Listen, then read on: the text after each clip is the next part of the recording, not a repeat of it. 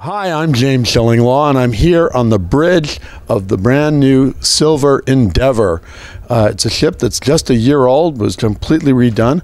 I'm here with Captain Nicholas Peterstam, who is the captain of this wonderful new vessel. And we're here actually on the Drake Passage. If you can see, we're rocking a little bit, not too much, thank you. It's been doing very good, and you're going to hear all about this ship and more on Insider Travel Report.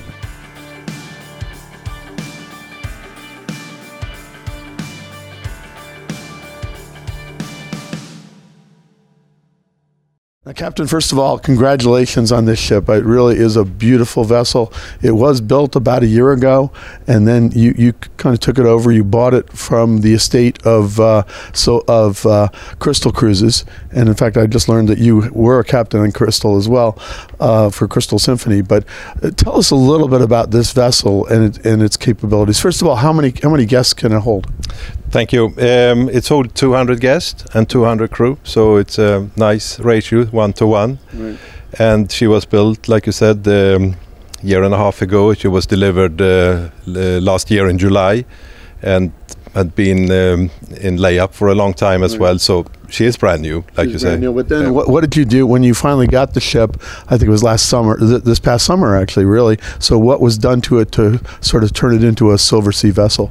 Well, we dry docked the vessel in Marseille and did the full paint of the hull, and we overhauled a lot. Notice the colors are more Silversea, right? Absolutely. Yeah. New color scheme, new funnel mark, obviously, and rebranded the whole vessel. So we were in dry dock for quite some time in Marseille. So she's like a brand new vessel. Yeah, so twice over almost, because it was a brand new vessel a year ago, and now it's a really brand new vessel. And in fact, you put in sort of more Silversea characteristics like the restaurants, things like that, right? Yeah, that's true. Yeah, all the restaurant has the new names and so on, and the whole Silversea brand in everywhere. So some of the crew are from the old company, and then of course mostly from some Silversea as well. So it's a nice mixture. Some of the technical guys, they know the ship very well.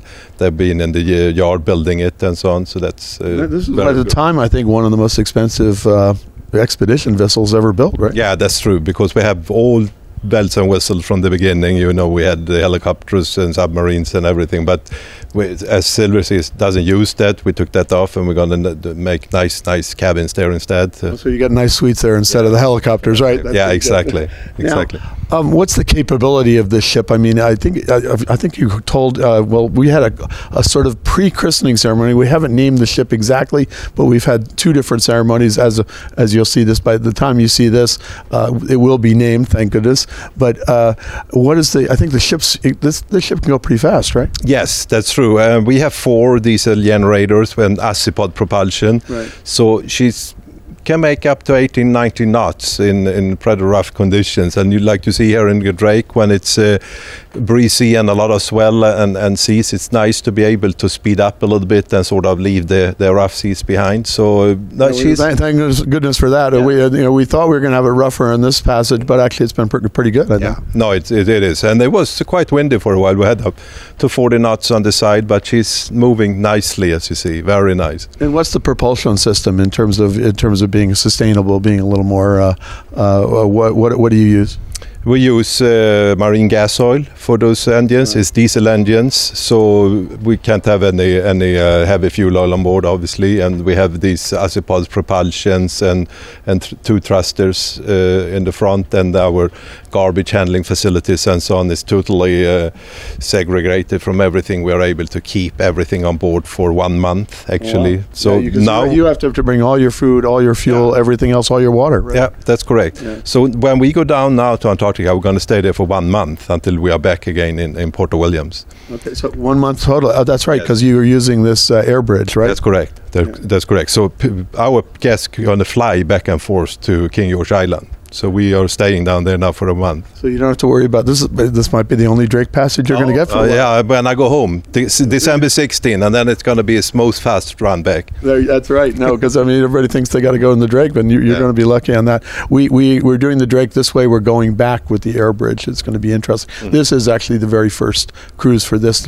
Now, this ship did do a few Antarctica cruises when it was with Crystal, right? Oh yeah, we did almost a full season. We had a very good season last year. That's when then we saw what the ship can do, and it's a PC6 vessel, Polar Code 6, and very maneuverable and nice and so on, and a good sea-going vessel as well. So I'm very pleased with this vessel. No, it seems very smooth so far. Now, we go out to about 109,000 travel advisors out there who are going to sell this ship to their clients. What would you tell them about what their guests are going to experience? What is this difference now with this ship? Why is it different from other ships, especially in the expedition class? Well, I think since it's a high-end luxury vessel as well. The cabins are extremely nice. You have some really, really big suites and so on. The food, of course, and then you also have a very professional crew with the technical as well as the hotel, and also the expedition people. They're very seasoned. They've been here for years and years. So I think you will see a very, very special vessel coming on the Silver Endeavour. So you didn't have to do a lot of training with this crew because everybody knows their job. They have been down here before, most of them, many times. No, this is my third Antarctica cruise, the first with Silversea, and it is really the newest Silversea vessel. You have mostly Silversea conversions down here for expedition, right? Yeah. We do, yeah, absolutely. And the guys who runs the expedition from shoreside are very, very seasoned. They know exactly what we're talking about when we need assistance and so on, and they give us very good advice and so on. So it's a very good teamwork between the expedition people, shoreside, our company in Monaco as well, and so it's well run. Yeah, so you don't have to worry. No glitches. This isn't like a first time out. So you've done this before. Now, what's your background? I have sailed since 1979. I've been captain for 23 years now on a lot of different vessels. So expedition ships, big cruise liners in Caribbean and worldwide, and so been around for a while. So what is on the status of cruises? All the cruises you've done, where does Antarctica rate for you? No, I like it best down here. Really? Yeah, definitely. Why? It's because it's the scenery, and it's challenging, and it's not one day is the same. I had never a clue what day it is of the week, because it goes so fast, so you don't even think about it. Before you know it, you get your flight ticket and then you're going home after 3.5 months. And I assume what happens is that you come down here and you don't really know where you're going to go because everything changes by the day. Yeah. So I usually tell the passengers, if you get an itinerary at home, forget about that, because they change every day. So you'll have to say, where can we go have the best landings? Where's the ice, where it's not, and this kind of thing, right? Tomorrow we're about to arrive around 9 o'clock, but I really don't right now where we're going to land, because there is a lot of wind forecasted. Right. So we're going to find a nice sheltered area somewhere, but one way or another we're going to get everybody off and they're going to have a great day.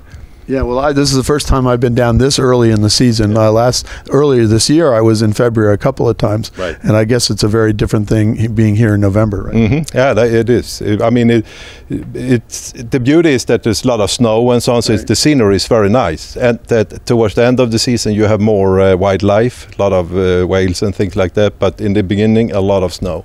So all I care, we're going to see penguins, right? Yeah. Oh, definitely. Different types and like that. Yeah, that and seals. Those are the two things I know. But it is an amazing experience, and we're going to have a great one here. This is the beginning of this cruise. But Captain, I want to thank you for taking the time up here. We're here on your rather large bridge. It's a nice bridge. Beautiful. Nice living area. Right? Oh, it is. Yeah. No, it's outstanding. Yeah. Definitely. Well, like most other things on board. There you go. Absolutely. Yeah. Well, thanks for taking the time. Again, we're looking forward to this cruise, and once again, congratulations on this really effectively brilliant new ship. Thank you very much. I appreciate it. Thank you. I'm James Shillinglaw, and this is Insider Travel Report.